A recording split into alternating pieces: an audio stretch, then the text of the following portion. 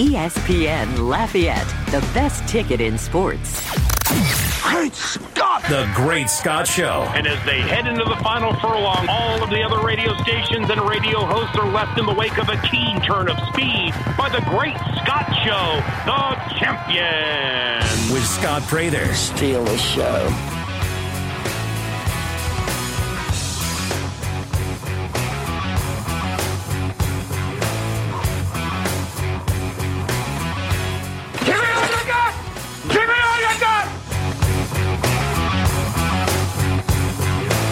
Hello, everybody. Welcome into the Great Scott Show on a Gimme All You Got Friday.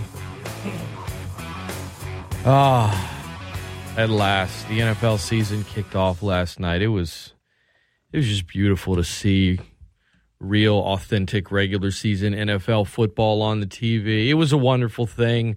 We got a lot to get into. We'll talk Bills, Rams. We'll talk Saints. Now becoming a trendy Super Bowl pick? Where did that come from? We will, and I'm sure Gus will have plenty to say about that.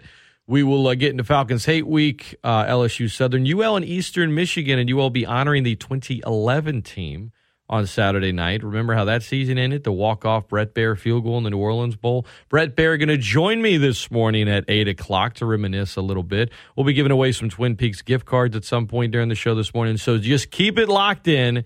It's a Give Me All You Got Friday, and joining me live from NOLA on the hotline is the host of the Sports Hangover, Mr. Gus Kattengell, friend of the program, friend of mine. Gus, your show for years has been called the Sports Hangover. Would you describe last night's game as a Super Bowl hangover for the Rams or just a beatdown by the Bills? Well, first off, Scott, good morning. Secondly, I think Saints fans, at least around in this area, enjoyed the beating. I don't think anybody felt sorry for little Sean McVay, the greatest offensive mind football has ever known. Right. Oh, my God. I mean, his work ethic, Gus. No, it's unbelievable. I again, clearly he did not put in enough passion in that game plan to get ready. No, I think two things really kind of stood out. And one could be, and you never know. Look, obviously they made a point to say it in the broadcast. They didn't really play anybody in the preseason, and that could have been an issue. I think the second thing that I saw, you saw the speed level, right? And you can see there's a difference, Scott, between anything that we saw in preseason and what we saw in that field, especially that first half, first quarter. You saw, the speed and how good those two teams are and the capability that the Rams can be still very good. You have Aaron Donald be able, he gets a stack early in that quarter, and then you see how Stuart Cooper Cup can do. But I would say the one thing I took out of that game more than anything else is, look, Stafford can still sling it. Cup's still good. You still have the genius of McVay. Allen, there's a reason he's an MVP candidate. Accurate, moving, scrambling, chunking it. They got weapons. So both teams are going to be able to score and I think move the ball down the field. But the one thing that neither did have? Josh Allen was the leading rusher for the Bills. And this morning, one of the, storylines, the lack of yards rushing by a Rams back. Neither of them have Alvin Kamara.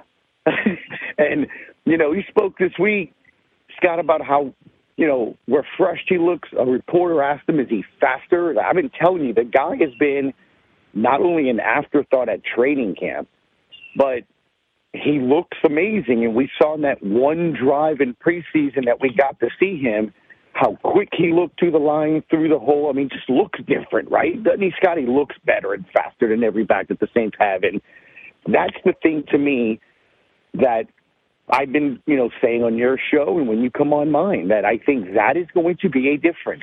The last 2 years, he's been injured, banged up, and has had to face things that, he hadn't before.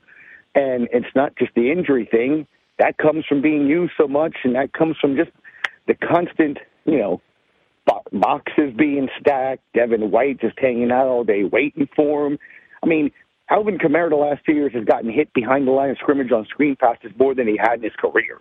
And it's because nobody feared the receivers or the quarterback and things of that nature. That's not going to happen, Scott. You saw it almost felt like flag football watching that game yesterday, right? The amount of passing, and again, Josh Allen being the leading rusher for Buffalo, but because you had so much space, when you can spread the football field and you have here's the key, threat of that vertical throw, which is what Josh Allen absolutely does, you cannot stay close to the line of scrimmage. And you saw that he was able to scramble and rush and gain yards because there's nobody there. Well, instead of Josh Allen doing it, Scott, imagine if that's Alvin Kamara. And I think listening to Pete Carmichael this week, you hear him say, it's like, look, I have, my philosophies and stuff like that. I'm not going to change them compared to Sean, but it's like, we have different personnel. Sean Payton, it's been years, right? I mean, maybe Sproles back in the day or something like that, where you had a complement of receivers and a capable tight end. Again, I don't need the tight end to be, Tony Gonzalez Hall of Famer, Travis Kelce. I need him to catch the ball. Can you catch the ball when we throw it to you to keep the defense honest? That's what I need. Same thing with the fullback. I don't need him to be the greatest fullback in the history of the NFL. I'm going to give you a carry. I'm going to sneak a pass to you. Back in the day, that's what Sean did. And that's what I took out of that game yesterday. Yeah, the Bills are worth every bit of the hype. You just said that. But looking at that, I'm like, that's what this offense can be. Now, Josh Allen's humming. They were playing well yesterday, and it's why I said, Scott, I think this year the Saints will make strides, win the division, show you what they can do. I think next year, is what I said, another year with everybody together and playing, a year under their belt with Jameis, if he can go the entire season, dude, you may be seeing them being contenders because, again, they have the one thing that neither of those teams have. That is a super back, a guy that you can throw the football to, and a guy that can run as well. But I don't know. Maybe my head is we like to rib each other, but I'm with you. Yeah. I mean, look, I have the Saints winning the division as well. I do think they're probably a year away if things go right this year. But on the flip side, sure, the AFC is stacked. The NFC is wide open, and there are probably 5 AFC teams that on paper are just have a better roster than anyone in the NFC. And when you look at rosters in the NFC, the Saints have one of the stronger rosters overall. And there's still aspects of the team that I'm concerned about, and that's going to be true every year, no matter what. But some years it's a few, and some years it's a ton. And this year it's a few, and that's a good thing. I think, you look at the Bills. I mean, they were the trendy pick. They were my pick to win the Super Bowl. Yes, I wasn't, really unordinary in that. I mean, a lot of people did it. Mm-hmm. But last night, you try not to overreact to one game.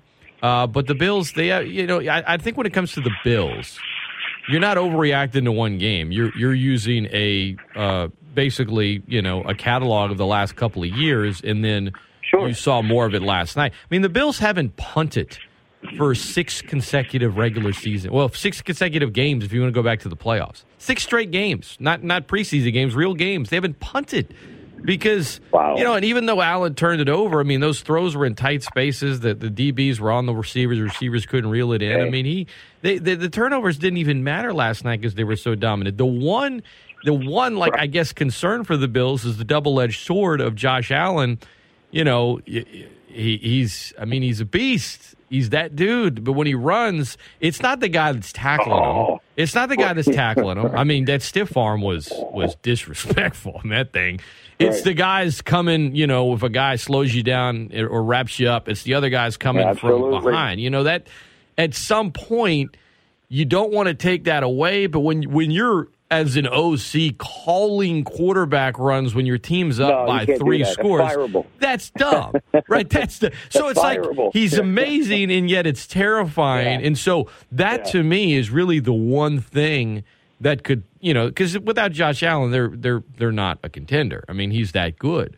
With him, they're arguably they are the team to beat in the NFL. And their schedule, look, they've got a lot of big matchups against teams that a lot of people are expecting to be in the playoffs. So for years of being sort of in the NFL Siberia and being a forgotten about franchise since the Music City Miracle up until just a couple of years ago when they finally made the playoffs again and Tyrod Taylor was the quarterback, between 99 in 2017, they were one of those teams you didn't even think about. And now, everybody's kind of following them, everybody's watching them, and they've earned that. The Rams, they look sloppy. I think you try not to overreact if you're the Rams. Your concern is Matt Stafford's elbow. The release looked a little funny. It looked a little off, and their offensive line looked terrible. But let's get into Falcons hate week for a moment. The Falcons, I think, are going to be one of the worst teams in the NFC. Their roster, they're good at tight end. They're good at cornerback. I'll give them that. They are. They're good at kicker. They're not very good anywhere else, Gus, in terms of personnel. The Saints are, I think that the Falcons haven't beat a tight end in terms of personnel. If you want to argue with me that a cornerback it's a wash, okay, I'll hear the argument. I may not agree with it, but if you try to tell me anywhere else that they're considerably better, I'm going to laugh at you. I mean, they're not, and yet there's a familiarity. It's a rivalry. It's week one. Week one, weird things always happen. What happens on Sunday at Mercedes-Benz Stadium in Atlanta? Yeah, I think, Scott, it's kind of what you see yesterday in that game, right? I mean, you saw the Rams have some success, and the guys that were billed were good. And you saw some plays, and they had some opportunities. And I think you will see that. But, I mean, look, Marcus Mariota is at his first real start with those group of players and that team. So, I mean, I guess you can, it's like the FSU-LSU game. Well, they don't have film on them. It'll be advantage. I'm like, yeah, at the end of the day, you got to have guys that can make plays and, more importantly, execute. So I do think it's a tall task in order for them because they are facing a team in New Orleans defensively, even though with two new safeties, that, have played well together and know the defense and understand. And May and Matthew are veterans. These aren't rookies that didn't understand what they're doing. And even that said, I mean, Paul Smith-Evil last year as a rookie, you couldn't keep him out. Only thing apparently going to keep him out of playing games is just, injury, man, this ankle injury they suffered at practice before the Chargers game, which stinks. But you got Bradley Roby, who led the secondary in interceptions in training camp. Gus, it's practice. I understand, but isn't that what you base some of your decisions on? The guy had 6 interceptions this year. Going into it, he just looks good. He looks more comfortable. He's a vet, and let's remember, that's a player Sean Payton traded for, thinking he would be his starting second cornerback. So if he's the guy that has to come in while Paulson Zadebo, ankle gets better, yeah, I'm good with that. The Falcons don't have, I don't know what Drake London's going to be like. He's limited. He has a knee injury. If you're Atlanta, are you pushing him to play on Sunday, considering he's literally your only receiver that you've invested in? He's a high first-round draft pick. He went before, Chris Olave. So I think that could be an interesting notion. I just think at the end of the day, you probably see what you saw yesterday. A close game in that first quarter, a play or two being made. And Scott texted me, I told you. And then I'm going to text Scott around the third quarter, I told you, when they start opening up the game. Because at the end of the day, it goes with what we started this morning's conversation with. Feels like the Saints have weapons. The quarterback's just got to, they just don't have the quarterback. Job. I mean, no disrespect to Jameis, but he ain't Josh Allen. See, I mean, come on. I was ready for you this morning because what I was going to come back with, because you don't buy it for me, you have to see it to believe it, and in your eyes, it's the next 5 years. It can't be a good game or two, because you'll come back the next week and say, well, can he do it again, Gus? Can he do it against a good defense? Gus, all I said was Jameis Winston's not Josh Allen. I mean, come on, that's not a hot take. I'm just saying I'm prepared for whatever Jameis does. Reality. You will come back with, but can he do it in space with Snoopy being the astronaut? And there's a comet coming. I'm prepared for that. Okay. Yeah. So, yeah. All I will say, I'm glad you're prepared. I mean, I'm glad you're prepared for me to say that he ain't Josh Allen. That's all. I mean, I'm prepared. I didn't say it was Josh Allen, but I said I know you just came at me for saying that. Yeah, it's a lot of weapons. Look, this is what you saw the podcast, or at least the clips. I listened to the whole thing. I listened to the Trust Levels podcast with Mark Ingram, Cam Jordan, and guest Jameis Winston. I think the thing that really stood out to me in that entire podcast, Scott, is the relationship he has on this team with some of the voices. I mean, you would call Mark Ingram still a voice, right? Yeah, him and Cam Jordan, two of the D-locker room voices, no doubt. Yeah. So when you see the respect level, and, obviously the first clip they released was, how is your Madden rating that low? Then they talk about him eating the W. And then a more serious clip they released about him talking about maturing and how the focus is the Lombardi Trophy, not anything else, and the highs and lows of being a first-round draft pick, winning a championship in college, and then, and he admitted it. It had to sting. And you and I talked about this, last year when Brady, or the year before that, had won it. It had to sting. It's like it stings seeing your teammates and your friends winning a Super Bowl, and you couldn't bring that to them. I love that, though. It's what my little kindergartner's learning, and you know this from having a couple older kids. Failure is not a bad thing, Scott, because it makes you, as he said in that podcast, hungry. Makes you appreciate what it takes, and you want it, and I want you to want it. And same thing I tell my little guy when they got a little treasure chest or something at school that you were rewarded for good behavior. You get a certain number of stars every day. You get to pick stuff out of it. And he was down when he got his first smiley face. And for, all intents and purposes, he hasn't got one since. We told him no dinner if he got one. But anyway, but he earned it, and he was so happy and proud, dude, that he got like a little slinky or something out of the treasure chest for good behavior, good work week, and all that. But, to a different level, I loved hearing that from Jameis Winston and seeing that because he's being honest. He's being real. It's not and again, it's no disrespect to Sean or Drew or what they did.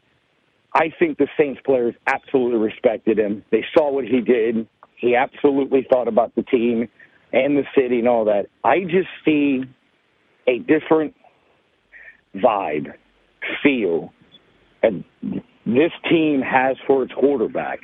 It's almost like he's one of them, and it's for them and they're for him. Like, man, you walk around the locker room and, just kind of mentioned before the quarter starts rolling and, the photographers are turning their lights on and getting white balance and stuff. Like, they legitimately want him to succeed. Like, they're angry that people think this guy is a bum and all this stuff. And, the fourth clip they released, here you go, Scott. He's diagramming stuff. It's like his favorite. It was his favorite play. Stupid. He was diagramming his favorite play. Yeah.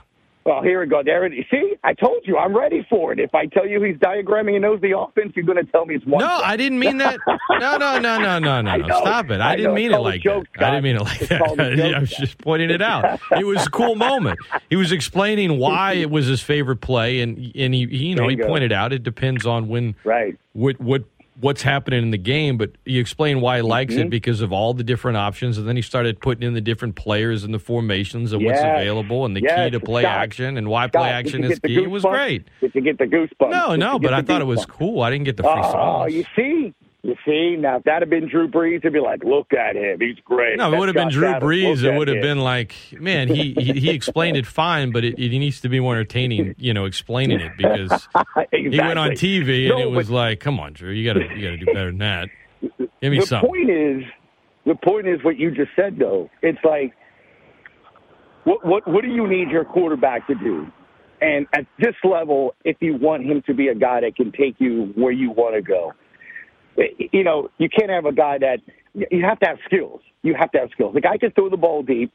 Sure, we go back and forth whether or not he's accurate and anything like that. I mean, look, those are things that's maybe not his song suit or what he can do right now, whatever. But man, can you read the defense? And you've heard me say that to you several times when I come on your show. I need Jameis Winston to read the defense, deliver it to the best one-on-one matchup, and let the guys do what they do. Like, that's what I need him to do because that's how I think this offense is that good. I legitimately do. Like, there isn't this, I need him to make plays. Yes, you're going to win a game under duress. Not everything's going to go right. The pass that he threw to Landry, in that preseason game when he got hit, when Penning got beat.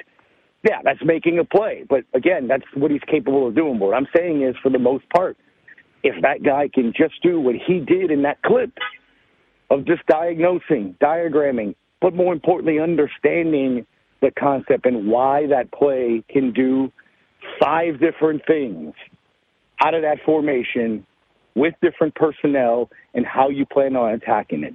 Because what did make Drew Brees great, and what does make Josh Allen currently great, and all these quarterbacks that are, MVP candidates, Aaron, all these guys, they beat you before the ball is snapped, Scott.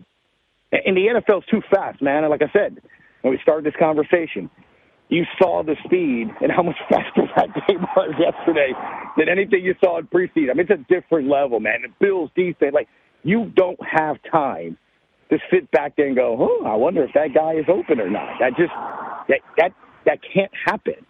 And having a guy that, again, is that in tune with the offense, I think should relax some Saints fans of, Pete Carmichael's, can he laminate a play sheet, know what to call? I mean, you have a quarterback that gets it. I think you're seeing that people have that respect and understanding that Pete also gets it. Dennis Allen this week, guy's very smart. You've heard several players go, no, he's got his own voice, man. He's got his own thing. And it's what I've been telling you based off of my eyes at practice, more I formations, more, emphasis on the run. And it goes back to what I said at the beginning of our conversation. Neither of those teams have an Alvin Kamara being able to run the football. You beat a team that has an explosive quarterback in offense, sit them down on the bench, 10-play drives, 9-minute, drives, things of that nature. The Saints will be capable of doing that, I think, when it all gets to work. That line stays intact. But that's what's exciting to me is this week alone you saw 3-4 different clips of why I think he is going to succeed, Scott. I mean, I legitimately think he's going to succeed. And, what's the definition of success? It'll be dependent on different people, I guess. But, I don't think you're going to see a 40-interception season, a guy that gets benched in week 3. I mean, you should hear some of the stuff I get, from people that cover the team. I'm in the preseason game in the press box, and I won't mention names, but, I mean, there's 3 people to the left and right of me. They were convinced Andy Dalton's going to start the season. No. And No. And one of the phrases was, he is who he is. And I'm like, well, who is he? And he's a guy that's just reckless with the football and throws interceptions. I'm like, okay. So, and again, and this is a guy who's been to practice. This guy's been to every practice. And I just, I guess you just have a certain, I know. I figure I know who said it. It is what it is. Let's circle back to Alvin Kamara for a moment. You mentioned him earlier. I thought what he said yesterday, by the way, ESPN Lafayette, best ticket in sports, Gus Kattengell, our guest, Pro Nola segment. I thought what he said yesterday was just, complete honesty about the difference in the offenses, and him saying last year he felt like he was on an island because he was the focal point of defenses. And why wouldn't he be? I mean, what else were you working with last year? They traded for Mark Ingram midseason because they didn't have anything behind Kamara at running back. And your 1, 2, and 3 wide receivers are 4, 5, and 6 on the depth chart this year. I mean, that's different. He just, and then when you had all the injuries and then, COVID kind of hit the team as well. And then Deontay Hardy was suspended late in the season. Like, of course, Kamara is going to be the focal point here. And, in some ways he may still be, but if he is, that's going to open the door for everyone else that's talented, like a Michael Thomas, who, by the way, even though he's been limited in practice and they're saying a will see thing, I fully expect him to see him out on the field Sunday. I would highly think that he's going to play. Yes, I agree. I will just tell you that. Exactly. I think they're playing it kind of, we'll see. Like I expect him out there. No, he is absolutely playing. I think Kamara, having him out in space, as you were talking about earlier in the segment, that's going to be a big, I think, focal point for Pete Carmichael and what he's going to try to do with this offense. Eric McCoy signed a 5-year extension. Well done. You needed him. We can all agree on that. I think when it came to Chauncey Gardner-Johnson, Eric McCoy, and Marcus Davenport, who's like he normally does, has plenty of hype. We'll see if he can stay healthy. But I was asked a number of times in the offseason, between those three, if only one of them could get an extension, who would it be? I didn't hesitate every time to say Eric McCoy right away. I mean, he's one of the better centers in football. You got him in the second round, but he has the talent of a first-rounder. He is reliable. He's consistent. You look at all the great seasons with the Saints in the 21st century. What did they all have in common? They all had a really strong offensive line. You can go back to, even pre-21st century and look at the great Saints teams. And even the 2000 team, great on the O-line. Great. 2009, best O-line in football. 2010, best O-line in football. I don't think they're going to have the best O-line in football this year. I think you and I would agree that's one of the scary things, the depth there right now. It makes you a little nervous, but to lock up McCoy, I think he's earned it. I think it makes sense. And I don't know that it necessarily means Davenport will or won't be on the team beyond this season. I just know that in a vacuum, that was a guy that you had to extend, and I'm glad they got it done before the year. No, I mean, it makes sense, and especially, again, you just kind of look at the moves that the team has made sense, right? I mean, you're looking at them not moving Ruiz to center. And, so, when you look at that is something that you think about. They did move him to center, which is why they drafted him supposedly. So he, I guess, kept that spot last year. And then you heard the head coach this year say, look, that guy's done everything we wanted him to do, and he's shown what he can be and all of that. So, look, I think there's one thing that you brought up maybe even on Wednesday on our show, that when the Saints have been successful, their offensive line has been key. They've been either Pro Bowlers, All-Pro, or getting new contracts. Well, this falls under at least getting a new contract, Let's see how everybody else kind of steps up and does their part a little bit here. And obviously, you're happy that at least the guy that started training camp and was probably penciled in for a second as your left tackle is at least healthy for Sunday. But, remember, they did draft in the first round a left tackle. So hopefully Trevor Penning's that guy that can do that. You saw some flashes. You saw what I think he can do, especially in the run game. So that eventually may be your guy, but that center part, that middle part of the offensive line is key. I think you're solid at right tackle. Ruiz is a guy that everyone has said this training camp has improved and gotten better. He himself says he's at the point where he's just going to play, not thinking as much. I think Pete has looked pretty good this training camp. He looks different. And again, I just go back to what I said earlier in the year when you were, nervous. I said, look, I think Doug Marrone is going to help. And you've heard his name a lot this week about being able to really kind of help that offensive line and not just that, but philosophies and be that taskmaster, man. And that's what he does, and that's what I go back to that first practice. I remember talking to you about it, like, who's that guy who's going to, again, or, just absolutely verbally tear down somebody for not having a good rep. That's him. And I think that's going to help. I think that through the season, through the development of Penning, through the development of Ruiz. I mean, these are young guys. This is a young line. And, unlike, I would say, Scott, which is remarkable when you consider the pounding and probably the physical toll that a body takes. But, unlike, I guess, certain skill players, offensive linemen can play for a bit. So when you look at this offensive line, they're not very old. I mean, McCoy's not really that many years in. Ruiz really that many years in. Even Ramczyk as well. I mean, I'd say Pete's the oldest, right? And then, you have some of these other guys. So I'm interested to kind of see where this line goes because I agree with you. It is absolutely a focal point, man. If they can grow and turn into a good offensive line, the Saints are going to be really good. Yeah, if they can turn it takes them from good to great. 2 or 3 guys, yeah. Oh, yeah. It takes the team from good to great if the area that we have a question mark of gets answered, and the answer to the question is, wow. Because, when it comes to covering UL, LSU, and the Saints, I said, look, they all have something in common. They all have a first-year head coach. Not the coach's first. In the case of Coach Michael Desimo, it's his first time being a head coach at the college level. But they all have new head coach, right? Some were from somewhere totally different, like Brian Kelly. Some were promoted from within, like Coach Desimo or like Dennis Allen. But the other thing they all have in common is a question mark on the O-line. And, Trevor Penning's injury hurt.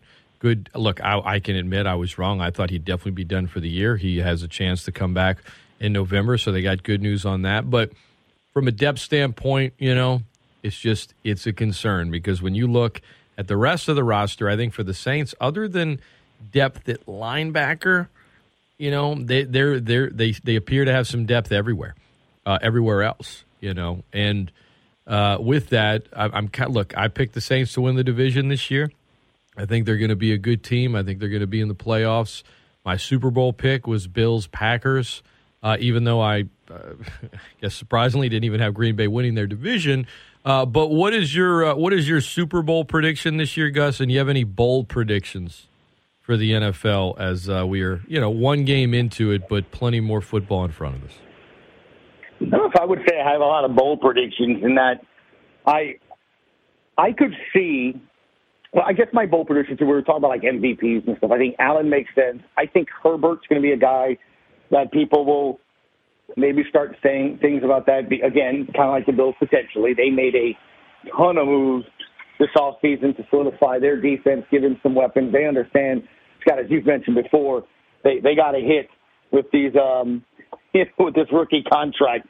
They got a hit now before they pay him a big-time deal as well. So I think one of the things that you're going to see to me is how and who kind of steps up and lives up to, whether it's hype or whatever it is. But I would say like Allen, Herbert, and it was funny, we were kind of joking about who in the NFC you think would be an MVP candidate. And look, it's easy to say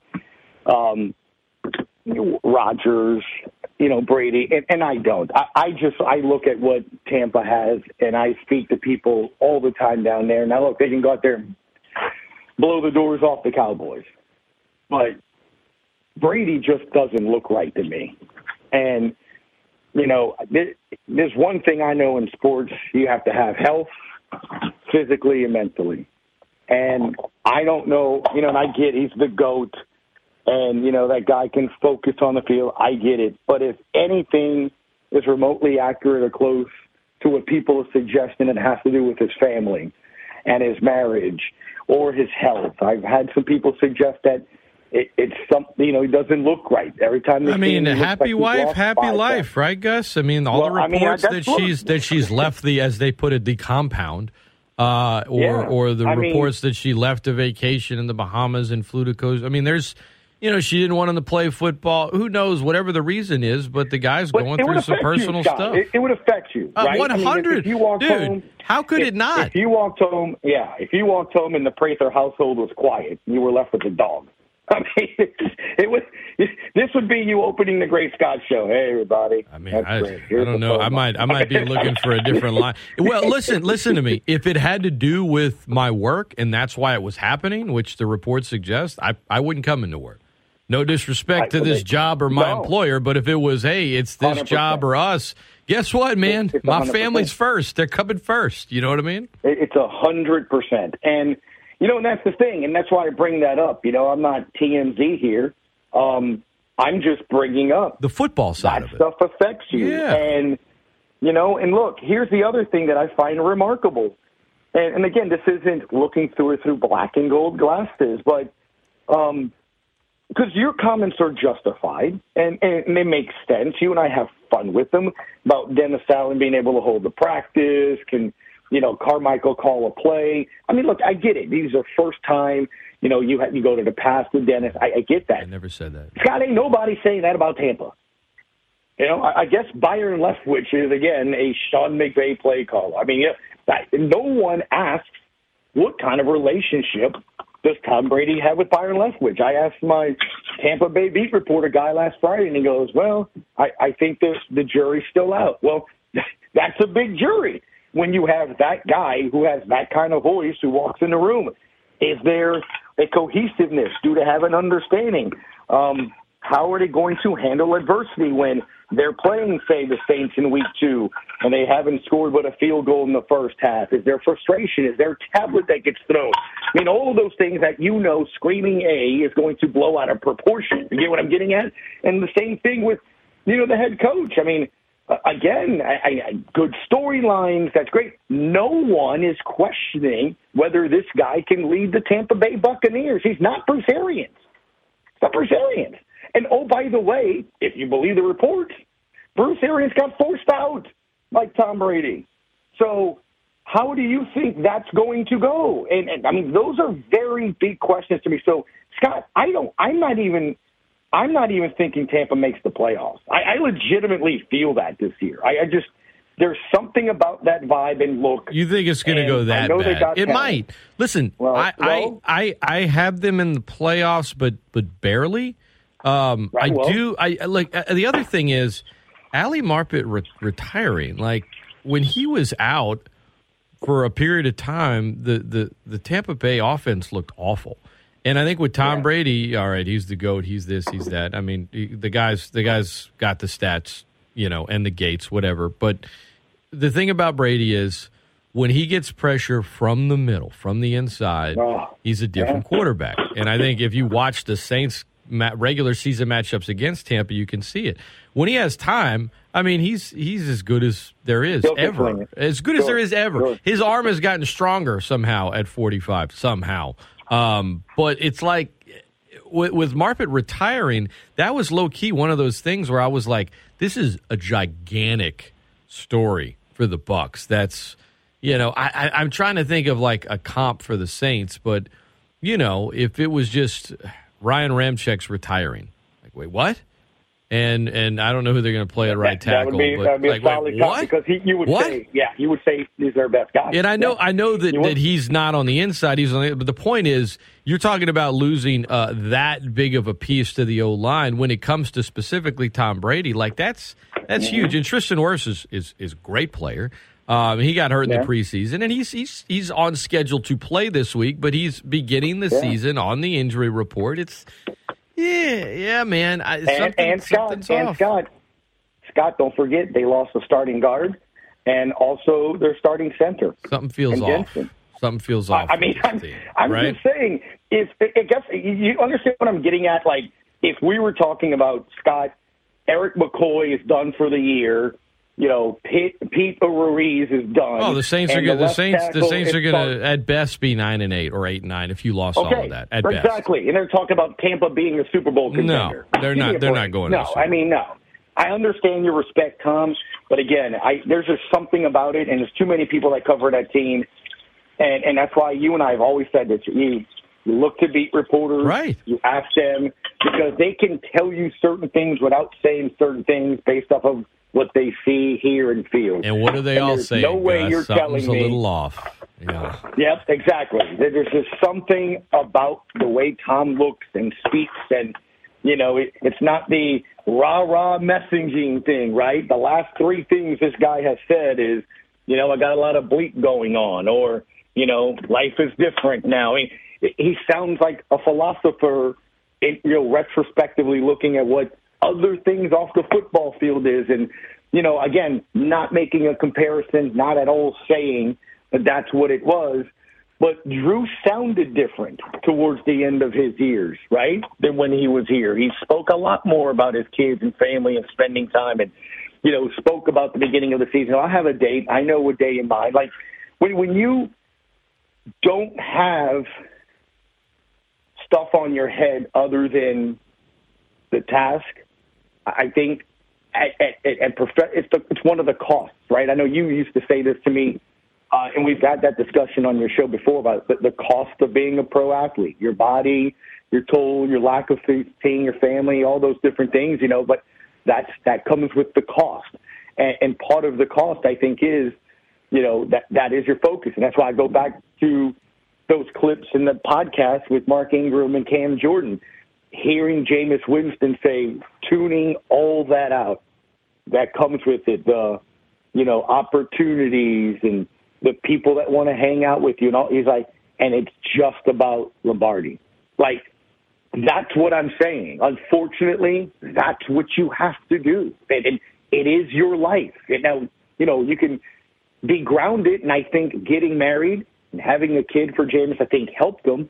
But you can see, I was joking that the guy I don't think eats dinner, or, I can hear his wife going, Jameis, dinner's on the table, man. Because I felt like every day in the offseason there was a video of him in the backyard. He's at a high school. He's at a house. Like, all he was doing was getting ready for the season. And, I put on Tom right now, and it's everything but. And I hear him say, hey, yesterday, the bite that I played on the show was him talking about the offensive line. He goes, well, if they don't do their job, somebody's health is on the line. He's talking about himself. Like, he's already doubting, he's already, like, listen to that answer as opposed to what I think I've heard in the past from him is, hey, we got a game plan. We'll take care of these guys. These guys are here for a reason. You get what I'm saying? It's how you answer. He's already looking at it from a different point of view already, if that makes sense. Speaking of looking at, when you look at him, he looks like Gozer from Ghostbusters. Like, dude, there's something. He looks like there's something off, man. A lot of weight. No, there's something off. There is, man. And I know people are saying it's the plastic. No, I'm telling maybe you, a the little guy's Botox. gone. Maybe, I don't know. Well, maybe I hear you. He looks gone. Whatever it is. But the whole reason of all of this was about, like, I could say Brady, Rodgers, all that for MVP, that Peter King put the Saints as the 1 seed. And if the Saints, okay, and I said 10-11 wins the division, right? He has them at 12-5, which is with one more win, Scott. If the Saints are the 1 seed, Jameis Winston's going to be an MVP candidate. He is. He's going to be. He'll be third. I like they always list the 1, 2, 3.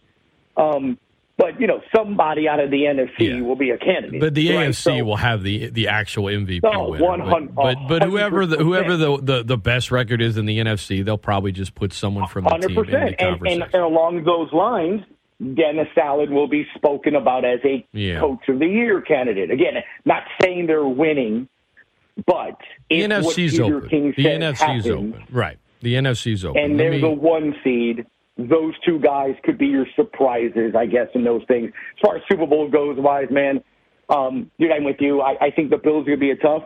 Chargers, again, have a team that's sort of stacked like that. They'll always be a surprise team there. And the NFC, I just give you like the NFC Championship game, I guess. I could see, man, I honestly, not being a homer, why not the Saints, dude? So that's your pick. Honestly. Bills Saints. This year. Why? Dude, you opened the conversation saying you think next year, but now you're saying this year? No, I'm just, look, man, I get everybody's trying to tell me the Eagles are the greatest team in the No, I have them winning the division. I don't think the Eagles are going to the Super Bowl. Right? So let's see, I guess from that aspect of it, maybe Saints-Eagles NFC Championship game, another postseason meeting and matchup there. Look, the Cowboys who, God, it feels, almost disgusting. You have to root for them this weekend. But they're already struggling with some offensive line issues. Yeah, no, they're not going to. They're not even making the playoffs this year. Dallas has big problems. Kyler Murray and the Cardinals. Do you trust them? They what was it? 7-0, 8-0 to start the season last year. So they're good, and they got a guy that can make plays. So I don't know. The Packers aren't as good as they were last year. The Vikings are a really, really sneaky team to keep an eye on.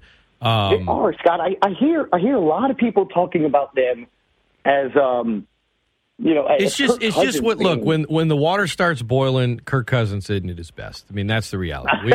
We all make Kirk Cousins jokes. The one time he did jump out of the boiling water, it seems like, was in a playoff game in New Orleans when he beat the Saints. Look at Kirk Cousins. Look at his the problem. I'm just saying that's the only time. Most of the time when the guy's in a big moment, he's not good. That was his greatest moment. It was, other than his moment with Washington of how you guys like that. You like that. You like that. The problem look at Kirk Cousins' numbers from a season ago. Just go look them up. I don't have them off the top of my head, but it's over 4,400 yards, 33 touchdowns, 7 interceptions.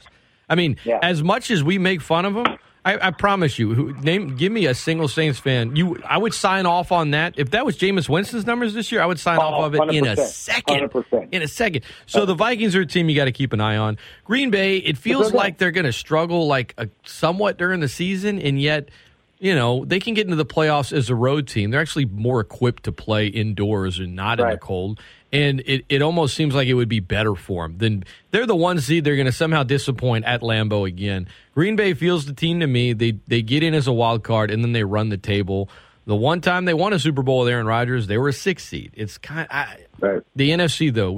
You could talk yourself into 6 different teams possibly getting into the Super Bowl. And here's the other thing. As I get on out of here, Scott, is simple. It's that game still goes down as one of the most baffling coaching jobs of Sean Payton's career. The game plan of that game still, to this day, is dumbfounding.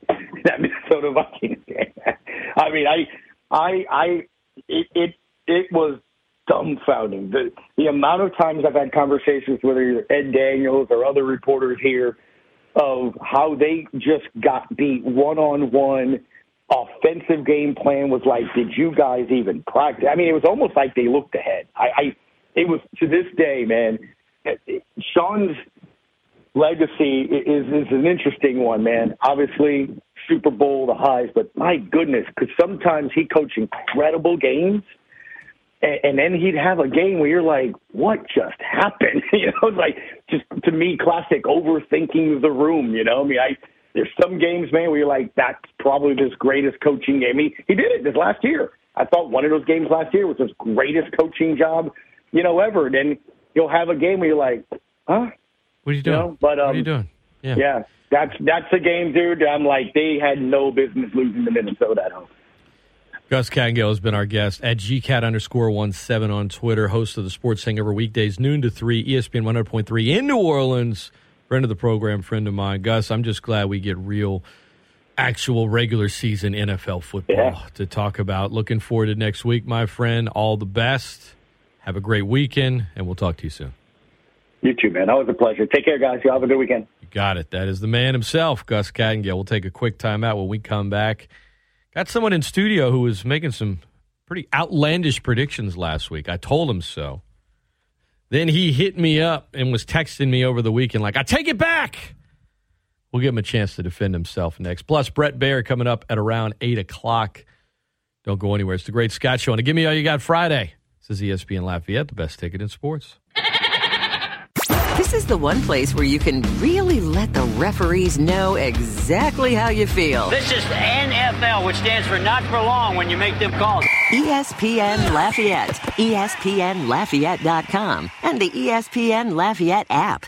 Welcome back into the Great Scott Show. Give Me All You Got Friday. Quick segment here to wrap up the 7 o'clock hour. Brett Baer going to be joining me on the phone line shortly. The 2011 Raging Cajun football team to be honored tomorrow night as part of the festivities taking place. Game day, Cajun Field, Louisiana, 14 straight wins, the longest win streak in Division I football, hosting Eastern Michigan. We'll be on the air at 4 o'clock, 6 o'clock kickoff. Looking forward to it. Walker, don't want to walk the betting line with him. Now, last week we made some predictions, and there was only one prediction you made, you got to admit, where I was like, wait, what? Yeah, it was a pretty bad prediction. I mean, you still got time. I don't think it's. You said LSU you thought would be 10-2, 9-3, 9-3. Is that what you said? Yeah. Okay, but you were confident in the O-line. How are you feeling after that performance last Sunday? Not confident at all. You texted me. You're like, I take it all back. Yeah, that was terrible. They'll probably go 6-6, 7-5. Yeah, I mean, look, I said 8-4 because I thought they would win that game, and they almost did. But yeah, it's feeling more like 7-5. But I think in talking to Chris Landry this week, who is a former NFL administrator, coach at college and NFL level, and lives in Baton Rouge and is a professional scout, runs a scouting service, he was telling me, he's like, I don't think anyone realizes just how bad, how quickly the program had fallen off from being the best team in the world in college football to suddenly, like, he was like, Brian Kelly has more work to do. He has more things to fix than he thinks most people realize. But the nature of it is, patience is a virtue, and fans don't typically have patience. Boosters don't. I get it. But and I felt like, look, it was going to be a year where you got to transition. You don't rebuild the whole thing. You're not like starting from scratch. There's some talent there, but I thought it would take him some time. But I think Chris maybe, I don't want to say, he further emphasized something I believe, and now I was like, man, maybe I was even underestimating just how much he had to clean up. But yeah, so it was, but you gotta just ride the line, walk her the line, the betting line. He said 9-3. He took the over. You just got to ride it all the way through until it's officially done, and then you could say, okay, I'm done with it. What are your Saints predictions here as they kick off the season Sunday? You like Gus? You going as far as saying maybe a Super Bowl? No, not this year. No way. I mean, he said, why not? He said, why not? They'll definitely win the division, I think. So you're kind of with us. Something seems a little off in Tampa right now. Yes. It's like, the thing is, because I believe it. The thing is, how many times have we been like, for the last decade, well, this has got to kind of start being it for Tom Brady. And meanwhile, 10 years later, he threw an obscene amount of yards last year. It's still there, but personal life coupled with getting worse on the O-line, it doesn't seem like a good recipe for him right now. And I think, I don't know, I foresee some struggle. I think they could still get, because look, with 7 teams now, whoever the 7 seed is in the NFC is probably going to be a team that's at best average. AFC, 7, you can have 7 good teams, but I feel like in the NFC, you could get in because it's just, it feels like it's the bad teams in it are really bad. The good teams in it, I think, are good, but there's no one that feels sort of elite or great. But you get to the playoffs, anything's possible. Cincinnati wasn't the best team in the AFC during the regular season, and they just got hot at the right time, played really well, ball bounced their way, and before you know it, you're in the playoff, you're in the Super Bowl. Wish they would have beat the Rams, but Rams had a bit of a Super Bowl hangover last night because that was sloppy. They did not look good last night, and the Bills looked dominant. Who do you like in the Super Bowl? Bills. I don't know in the NFC, though. I have no clue. That's a big toss-up. So if I gave you Saints, Vikings, let's say... 49ers maybe. So if I gave Trey Lance plays good. If I gave you Saints, Vikings, Cardinals, those 3, or the field, the rest of the NFC, you taking the field? Yeah. Okay. If I gave you Saints, Packers, or the field, you taking the field? Packers maybe. If I gave you Packers, Niners, or the field, you taking the field? Okay. But so you feel good about the Packers, and Trey Lance is too much of a question mark for me right now. Yeah. It's interesting because they got a roster to compete now, and then you got a guy there that they're never really crazy about, but he does do enough to win a lot of games. Another thing to keep an eye on. We're going to take a quick timeout. I was just ribbing you, man. Just giving you a hard time. Stick with your picks, even when they don't go well. Just got to ride with them. Walker the Line. That's what we're going to have to call you, Walker the Line. We're going to get a betting segment with Walker the Line on what not to bet on. None of us know how to bet great. Otherwise, we'd probably be in a different business for the record. Don't go anywhere. When we come back, it's good. It's good. It's good. Baer from 50. That's right, 10.5 years ago. A little over 10.5 years ago, the 2011 Raging Cajuns wrapped up one of the more memorable, fun seasons in the entire history of the program. And the guy that was responsible for the last play, the game-winning kick, Baer, he joins me next. We'll reminisce a little bit about the team that is being honored this weekend, and we will get his thoughts on the current state.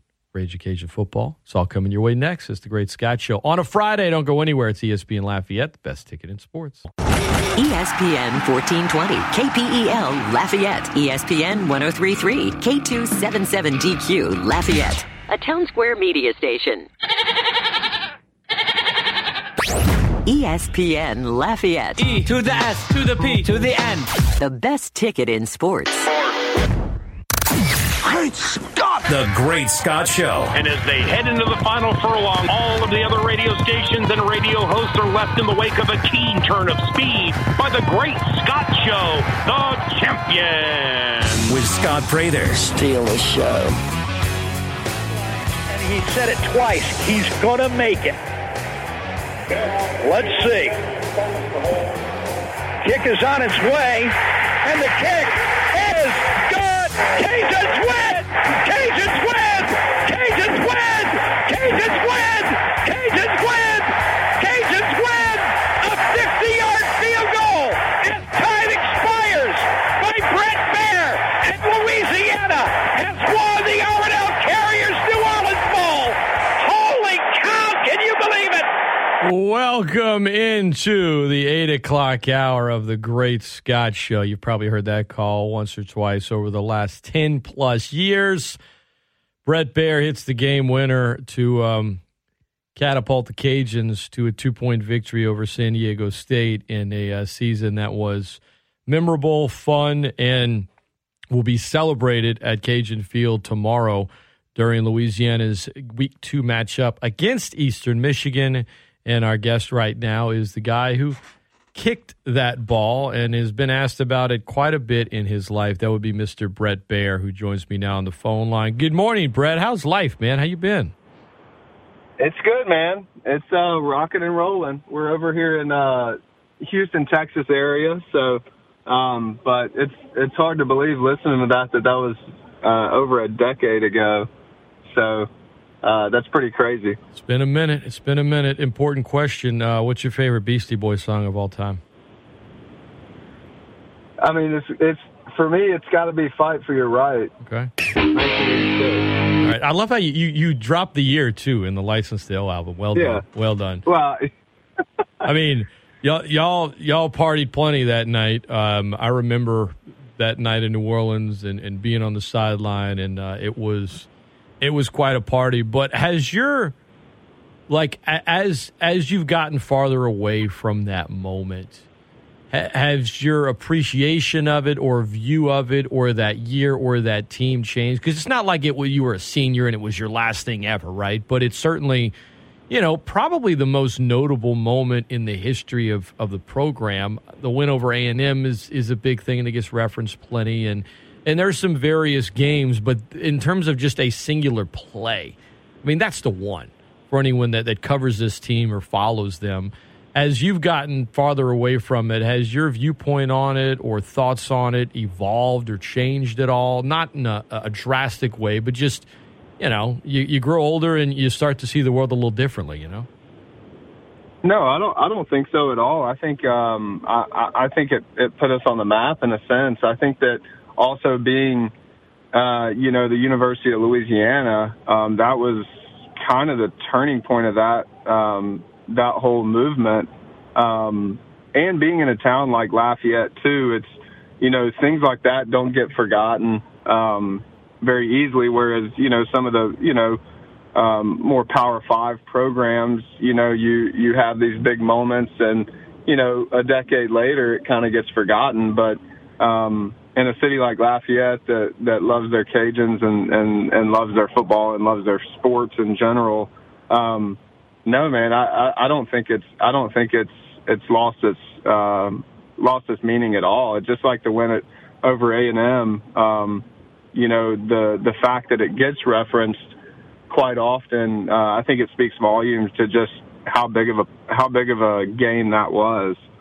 Yeah, no, it certainly hasn't lost its luster whatsoever. And I guess my question wasn't so much do you look at it differently in that it's lesser than or anything like that. Just, I guess the better way to phrase it is, are you able to perhaps appreciate it even more as time has gone by? Because when you're in the moment and it's a year after and 2 years after, a lot of people are talking about it. But to your point, the fact that over 10 years later, if you meet a Cajun fan and you're like, "Oh, I'm Brett Baer," they'll be like, "Oh, Cajuns win. The kick is good." They'll remember it. It's one of those moments that'll it's in the moment. Sure. You felt like it would stick around, but I think over a decade later, it's just further proof that it's forever, Right. Yeah. And I certainly humbled by it and appreciate it too, because we're still actively, we have family in Lafayette, and we go there quite often. So it's good to be around it, and to just kind of every time it comes up, it's a flashback, right? It's still, for me, for sure, it's something that's ingrained in me that, anytime I see a game-winning kick, or anytime that anybody lines up for a game-winning kick, I still get those chills, just because I know the feeling that it can bring to you. So for me, no, it hasn't lost any meaning, and it's still a huge part of my, and I think it will always be a huge part of my journey. Brett Baer, our guest, ESPN Lafayette, Best Ticket in Sports, Great Scott Show. The 2011 Raging Cajun team, 9-4, New Orleans Bowl champs. Their first bowl win since, the first bowl game since the I think 1970. It was just a culmination, that kick of an incredible season in an incredible moment in time for the program. And Brett, What was the penalty that got called on San Diego State? Because you lined up from 55, and everyone was worried, oh, guys, it's going to be false start. It's going to be 60 now, and then they're just going to try a Hail Mary. But what was it called? Was it tipping, or what did the ref call? I think they called it stemming, where that's it. they had tried to – I think that had been going on throughout the game, from what I understood. And so – just happened to be on that last play. I guess one of their guys was trying to, mimic a snap count or something, and popped him for 5 yards, made it a little bit closer. I think it probably was I think it was a game changer. I don't know that it would have gone in from 55. Yeah. My question. There it is. It might have been right outside that goalpost, but who knows? We'll never know. It's in the books now, so we won't revisit that. You just, who knows? You just can tell people, oh yeah, it would have gone in, but no one will ever know. Daniel Quaid was always like, man, I was worried they were calling the penalty on me, but when he said stemming, I looked up and I was like, thank you, Jesus. He was laying on the locker room floor after. I think he had so much anxiety about. He thought he jumped off. He thought it was going to be a false start on him, but it was the other guy that was like saying "hut hut hut," which you're not allowed to do on the defensive front. So when you are lining up for that kick, and then the penalty happens, does your mindset change at all? Like, what's going through your mind from the second they roll you out there? And then the penalty, and then as it went off of your foot. Yeah, for sure. I think that I don't know that your mindset changes much. I think for me, obviously I've been asked that question before. I think it was much more of a numbing feeling of just like in the moment. But mindset wise, for me on that specific kick was redemption, because we had missed 2 extra points in that game. So, and we were down by 1. So, with the 2 extra points, it wouldn't even been a situation we're taking a knee there. So yeah, for sure it was redemption, so it was kind of make or break there. Certainly giving up 2 points earlier in the game. But I think that's what resonates with me the most, is like going out there. It was like, okay, it's a chance for you. It's a chance to get redemption on earlier in the game, and it all worked out, thankfully. I would say that was kind of the mindset. It's funny. I feel like I have a pretty good memory for sports, and I was there. I was on the sideline for that game. I forgot that there were 2 missed extra points prior to that. Sure, I think that's the beauty of it, right? I think most people don't remember that, which is which is great for me. Don't get me wrong, but in the moment, we're down by 1 or 2 or whatever it was, and you miss 2 extra points. That's a huge deal, right? Because if you miss that kick, you feel like you gave up 5 points. That would have been tough, but that's the beauty of it. I don't think anybody really remembers that. I do. I certainly do. So that's what I would just kind of tie into that redemption factor. And maybe it helped, maybe it did help. I mean, you like it, if you miss the game-winning kick, then I think everyone remembers that miss, but also the others. But you make that one, there is something to be learned there, right? I mean, I know for kickers, there's a psychology to it, and for you miss one, you try not to let it stick with you. You make one, you try not to get overconfident, but you want to build off the confidence. I mean, psychologically, at what point in your kicking career, and I know you were with the St. Louis Rams in the preseason, and you're the most accurate kicker statistically in UL football history.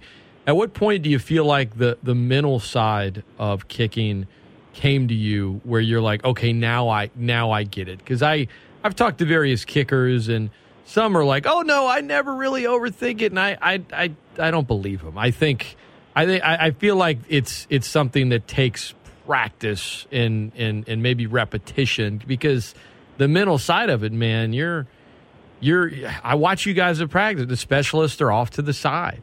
They're kind of, I don't want to say, you're definitely a part of the team, but you're kind of in a bubble, right? The way you approach the game is going to be different than someone on offense or defense. So take us through, I guess, the mental part of it, and at what point in your career you felt like you had a good grasp of how to handle it, and then what that process is like. Yeah, I think it's hard to replicate, right? It's hard to replicate game type situations. I think any coach would probably tell you the same thing. And I don't think that matters for quarterback, wide receiver, offensive lineman, kicker. I mean, it's just hard to replicate a game type situation. Even harder to replicate a game winner in your first, in your university's first bowl game in however many years. I mean, you can't practice for that.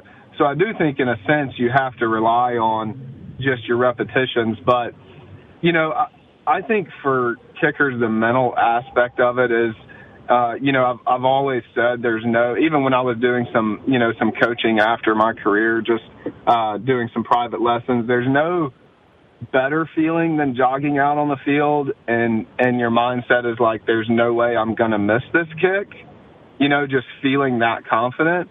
But equally, there's no worse feeling than jogging out there like, man, I hope I make this kind of thing. And I think that a kick, a couple of misses, especially a game winner miss, it can catapult you in one direction or the other.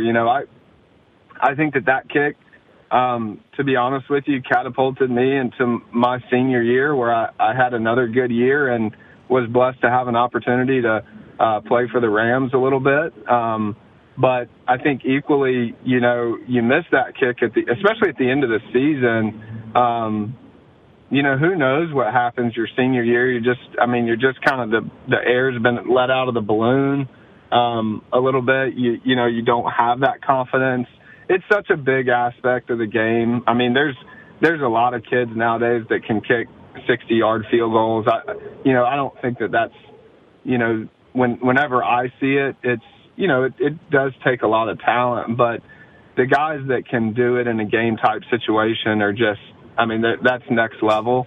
And I think that's the biggest difference of your game changing specialists versus your, people that unfortunately go to training camp and get cut.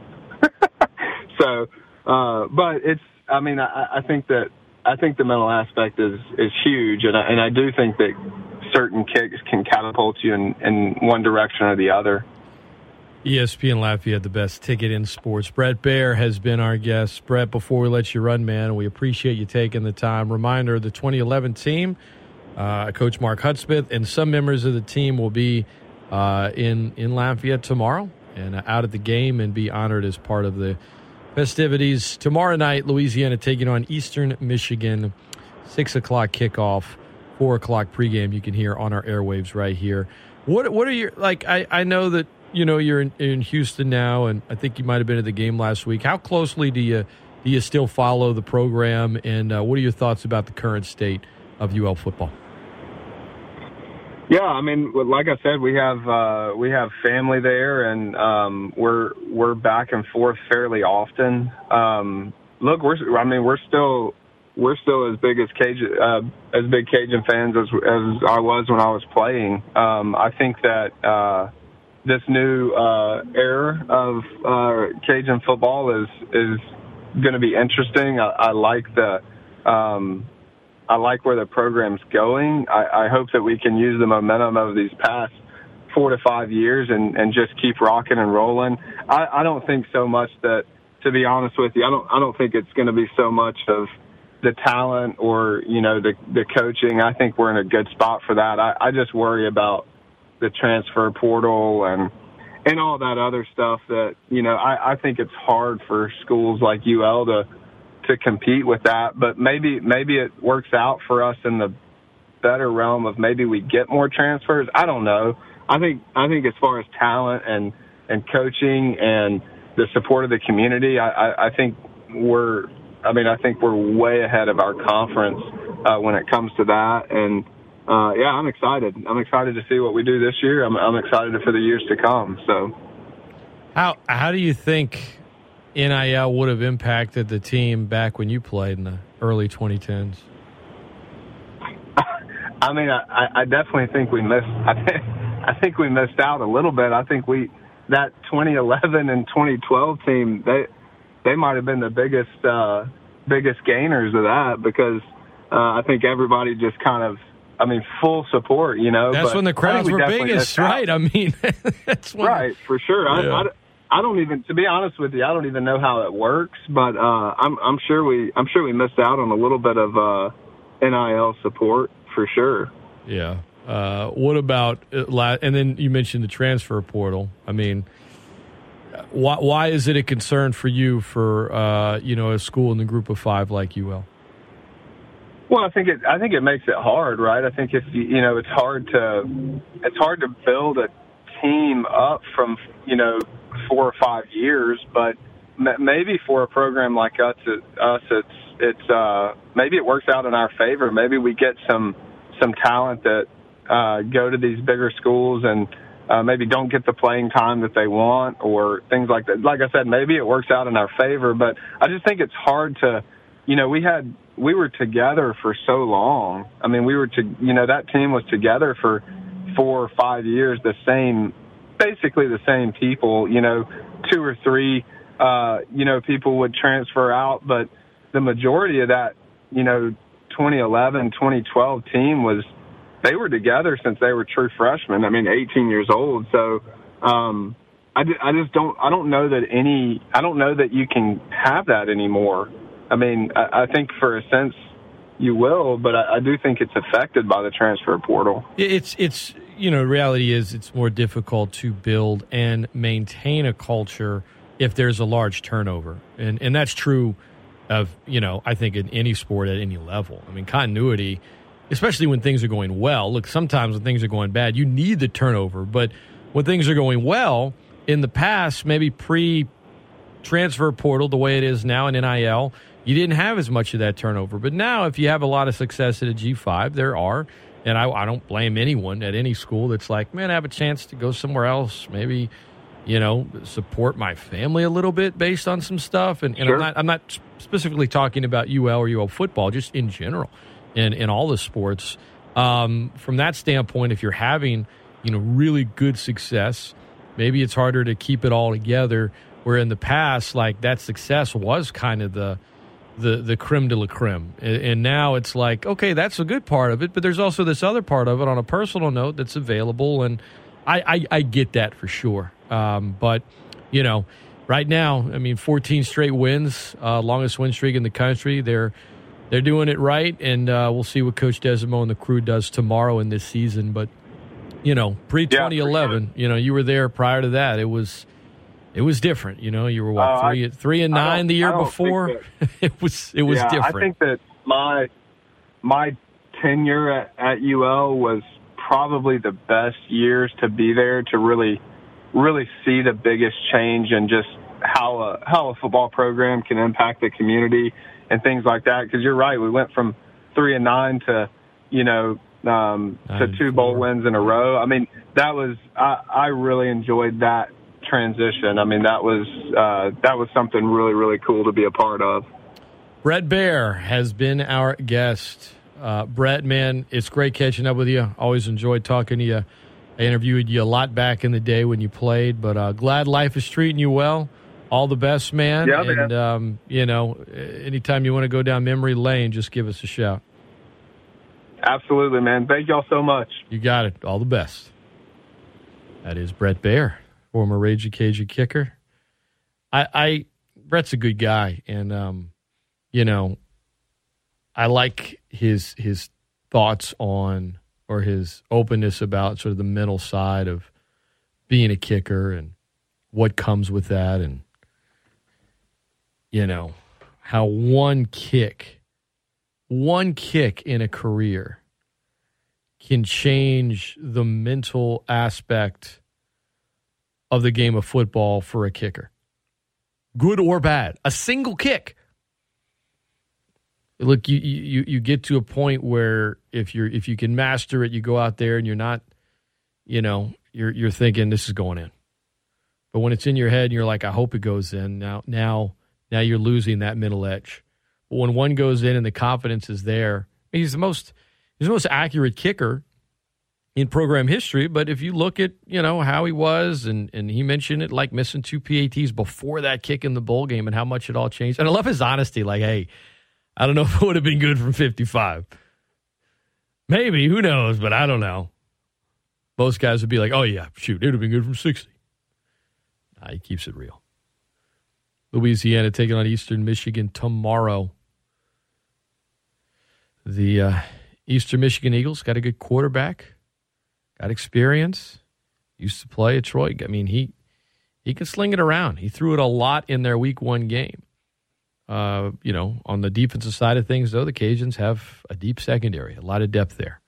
It'll definitely be the matchup to watch for me tomorrow night as Louisiana hosts Eastern Michigan. One more time, Jay Walker on the call, Brett Baer's kick. Then we'll take a timeout, come back, open up phone lines, more on last night's Bills-Rams game. Going to give away a Twin Peaks gift card a little later as well. Keep it locked in to Give Me All You Got Friday on The Great Scott Show. This is ESPN Lafayette, the best ticket in sports. So this will be a 50-yard attempt. And Mark Hudspeth, they just showed him on the sidelines, and he said it twice. He's going to make it. Let's see. Kick is on its way, and the kick is good. Cajuns win! Cajuns win! Cajuns win! Cajuns win! Cajuns win! Cajuns win! A 50-yard field goal as time expires by Brett Baer, and Louisiana has won the R&L Carriers New Orleans Bowl. Holy cow, can you believe it?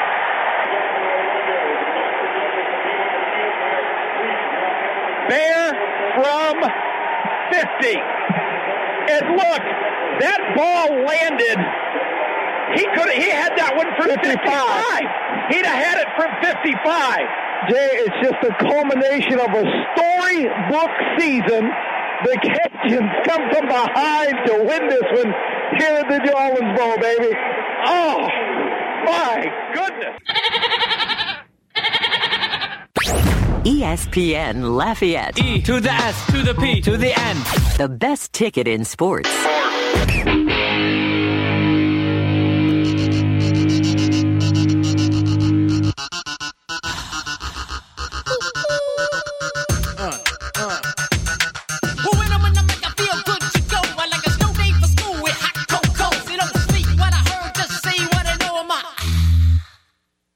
My zodiac sign is Scorpio.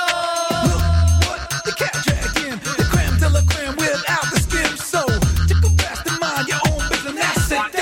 that's all there is. Welcome back into the Great Scott Show. Want to give me all you got Friday. Queen Elizabeth passed away yesterday. When I think of Queen Elizabeth, I'll be honest, I think about the baseball scene from The Naked Gun. Like one of the all-time great comedies, and one of the reasons it's an all-time great comedy is the funniest part of the movie, and a movie with tons of laugh, and it is just the entire baseball scene. And then Reggie Jackson's trying to kill the Queen, but the entire montage leading up to it, it's just comedic gold, man. They don't do slapstick like that anymore. And during the Queen's reign, she saw 6 popes, 14 U.S. presidents, and 59 different starting quarterbacks for the Cleveland Browns. 59. She almost made it to 60. I mean, Jacoby Brissett's going to start on Sunday as they take on the Panthers, who are quarterback now by former Browns QB Baker Mayfield, who maybe he'll beat his former team, but he ain't any good. Thing is, though, 96 years on Earth, the Queen never saw the Atlanta Falcons win a Super Bowl. How about that? Thing is, she could have lived another 96. She's never going to see it. It's never going to happen. It's just not. It's not. ESPN Lafayette, the best ticket in sports. NFL season getting here. Got a game last night. Sean McVay called it a humbling defeat. It's a rough night if you're Jalen Ramsey. Now, he's still one of the best cornerbacks in the league. He is. But remember what he said a couple of years ago about Josh Allen? Remember that? If you don't, I'll give you the exact quote. Now, it was a GQ article. It was back when Jalen Ramsey was on the Jaguars. And it was in 2017, and he said, I think Allen is trash. I don't care what nobody say. He's trash. And it's going to show, too. That's a stupid draft pick to me. We play them this year, and I'm excited as hell. Okay. I mean, Josh Allen won't say it publicly, but you could see it last night. It still gets at him. Still chaps him. I mean, there was one play where at the end of one of Josh Allen's runs, he landed with his, let's just say, middle area around Jalen Ramsey's helmet and face, and he kind of gave it an extra few. Threw the deep ball shortly thereafter. It was just, yeah. Even years later, it's still personal. Now, I'm just glad I don't want Jalen Ramsey to change. I like anybody that just puts it all out there, talks. I mean, it even made last night, even though it was, almost 5 years later, it made it a little more fun. A little more of an edge. Because it's not like when the Bills play the Rams, you're getting jacked up every year because they don't play. They play once every 4 years. There's not like a way to build up a lot of animosity. So, having that little backstory from years ago, it was nice. But the Bills were unstoppable. Okay? Unstoppable. And their defensive line, was really impressive to me. Of course, the Rams O-line looked pretty bad. Andrew Whitworth was the oldest starting left tackle in NFL history, but they were probably, praying last night, wishing he had, injected himself with some TB12 or whatever old Tom's taken. They were missing him last night. They were missing him. ESPN Lafayette, best ticket in sports. It's the Great Scott Show. Phone lines are open, 337-269-1077. If you want to share your thoughts on last night's game, you can also hit us up via email. You can do that. Jacques emails. Scott, I'll be at the LSU game. I know it's sold out because they're playing Southern. It's hard to gauge what to look for in a matchup like this. Any suggestions? Just watch the O-line. That's what I would suggest. LSU is going to beat Southern, and it's the game in Baton Rouge tomorrow is more about the matchup and the two schools who are playing one another than the game itself. It's a historic game. Brian Kelly will get his first win as the LSU head coach. But really, it's just if the O-line is struggling against Southern, then, I mean, I don't anticipate that. But if they do, then LSU, they might not finish with a winning record this year. That's what to watch for. Just make sure that at least against Southern, you're seeing improvement. Because Florida State, they have some good D-line. Because then you got Mississippi State the following week. And then New Mexico, and then you start the SEC play at Auburn and Tennessee and then Florida. And that's what you want. I mean, one of the biggest games in the country this weekend is in the SEC. It's Florida-Kentucky. And Coach Napier gets Florida from not ranked to 12th in 1 week, beats a top 10 team, and now they're in Gainesville again, and they get number 20 Kentucky, who won double-digit games last year. It was a big moment for them. This is a big moment for them. Florida is a 6.5-point favorite in that one. But as far as Louisiana goes and Eastern Michigan, here's an email from Danny. It says, Scott, what's the latest line for Cajuns Eagles? Any suggestions? I don't want to give you a line suggestion because if I don't, I do that every now and then when I'm like super duper confident about a line, but I'm not like Walker the Line who's in the studio right now. I ain't giving you anything if I'm not feeling really good. 11.5 is the line. It was 12.5 earlier in the week, so it's moved a point. I might have a better feel for the Cajuns as far as point spread goes later in the season. Only one game under their book. But, again, I want to see the O-line. That's what I want to watch for. I mentioned the matchup that I'm looking forward to, and that is the Cajun secondary against Taylor Powell. There's a senior quarterback for Eastern Michigan. He can sling it around a little bit. He threw 3 touchdowns in week 1. This is a guy that played at Missouri. This is a guy that played at Troy last year. He's been in the Sun Belt. He's got experience, but he's on a new team, and now he's on the road, and he's playing a better team than he did a week ago. But I expect him to throw the ball a lot, or at least try to anyway. And here's the thing. He's not a mobile quarterback. You don't have to prepare for, oh, my God, is he going to take off and get us with his legs? You don't have to worry about that this week if you're the Cajuns. So if you're an Andre Jones, you're one of the, Chris Moncrief, you're one of these cats that likes to get after the quarterback, or even on the inside, Zion Hill-Green, you can really pin your ears back and just go. I tell you what, man, it's different when you're playing a mobile quarterback. So Powell, he's going to try to go, right? Quick. Get rid of the ball quick. But if you have good coverage, and the Cajun secondary is good this year, it's one of the deeper units on their team. If he doesn't hit that first or second read, now he's looking and he's not sure what he's going to do, you're going to have some sacks on Saturday. I would say the Cajuns will finish with 3 or more sacks tomorrow night. That's one thing I can tell you.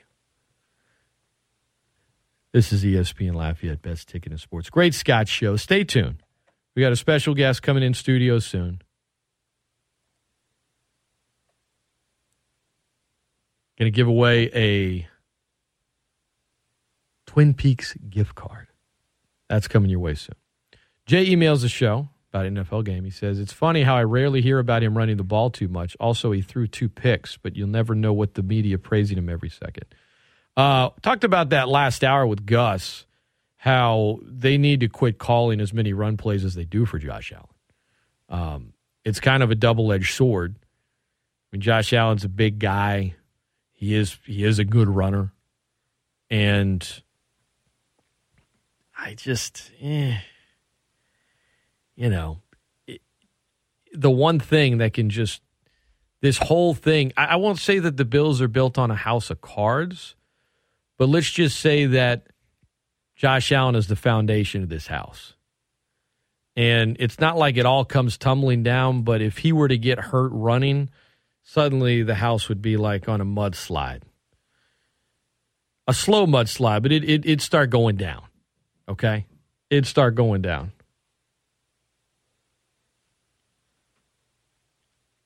So with that, I said it last hour to Gus. On one hand, it's a weapon, but on the other, you can't have him running the ball as much as he runs it. If you are the Bills, when you're up 2-3 scores, you can't call running plays for the quarterback. And it's not the first guy that gets to him you're worried about. It's once he starts getting slowed down by that first guy, it's the next two that are coming full speed. They'll want to take his head off. Not literally, but you know what I mean. No, he does run the ball too much. I said it last hour. As far as the picks go, I think a lot of times it's how the picks are when you throw them, how close they were. I mean, the receivers for the Bills had their balls on the hands for both of those interceptions. And yeah, it was the Josh Allen show last night. He did get a ton of praise. But rightfully so, because the Bills look fantastic. Quick timeout. When we come back, stay tuned. Your chance to win a gift card to Twin Peaks. Waiting on a guest to join us briefly in studio as well.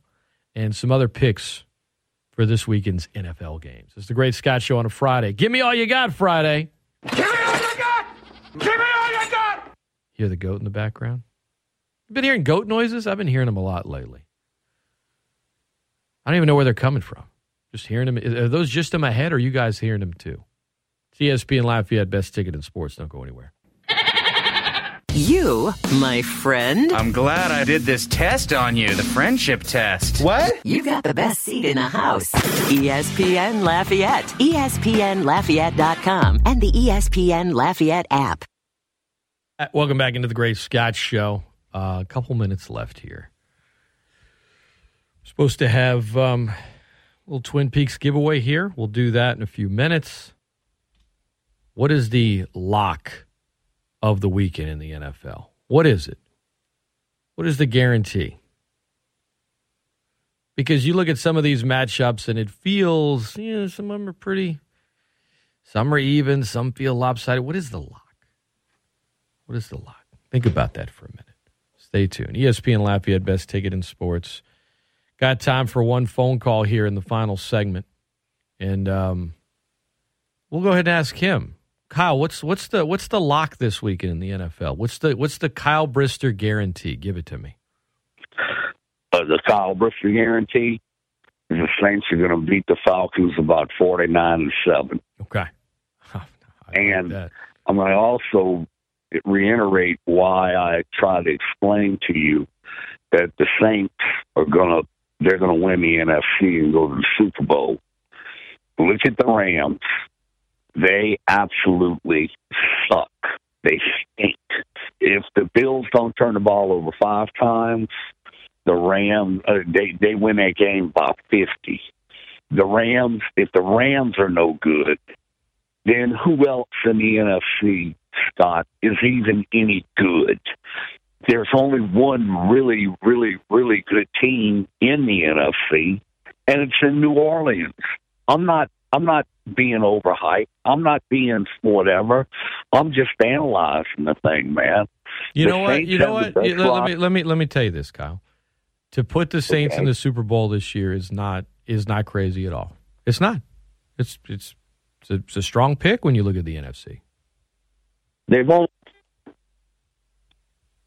We lost you for the a NFC second.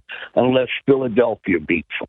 That's the only team capable of beating them from the NFC. If they just go 3-2 or 2-3 against the AFC, they're going to win at least 13 games. Can I tell you something else before I let you run? I thought about what you said yesterday about Houston. Now, I do not think they are going to make the playoffs, but you know what? I did a little more research on the Texans. And they are going to, they're not going to be the worst team in the AFC, not even close. They are going to be better than people expect this season. And, I'm not a believer in Davis Mills, but, you're right. The rookie running back out of Florida is going to be good. Not picking to win Rookie of the Year, but he's going to be good. Lovie Smith they're going to be better than expected. So I don't think it was as crazy as I thought it was yesterday. You know why people ain't talking about them? You're breaking up again. And sorry, we lost you. I don't know why people aren't talking about them.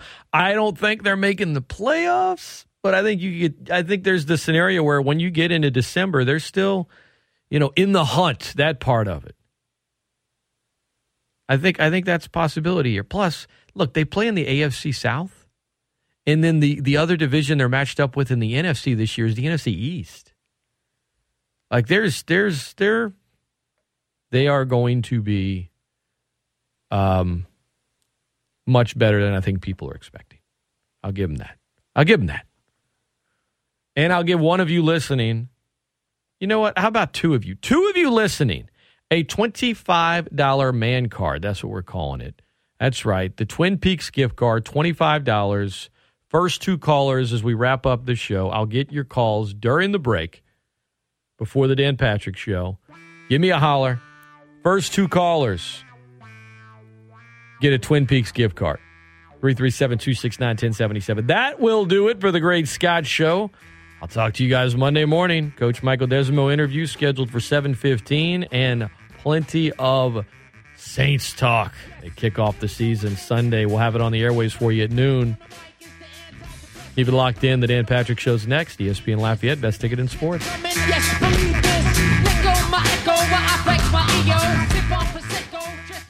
What up, football fans? It's Scott. The first Sunday of the NFL season is here, and DraftKings Sportsbook, an official sports betting partner of the NFL, is giving new customers a can't-miss offer to celebrate the return of the NFL season. Right now, new customers can bet just $5 and get $200 in free bets instantly. And as an added bonus for Week 1, everyone can experience the thrill of DraftKings early win promotion. It's simple. Bet on an NFL team to win. If your team leads by 10 at any point during the game, you get paid instantly, even if your team loses. So don't wait. Go download the DraftKings Sportsbook app now and use promo code 1420 to get $200 in free bets instantly when you place a $5 bet this Sunday. That's code 1420 only at DraftKings Sportsbook, an official sports betting partner of the NFL. Must be 21 or older, physically present in Louisiana. Select parishes only. Bonus issued as free bets. One early win token issued at opt-in. Moneyline bets only. Deposit and wagering restrictions apply. Eligibility and terms at DraftKings.com/football terms. Licensee partner Golden Nugget Lake Charles. Gambling problem? Call 1-877-770-STOP.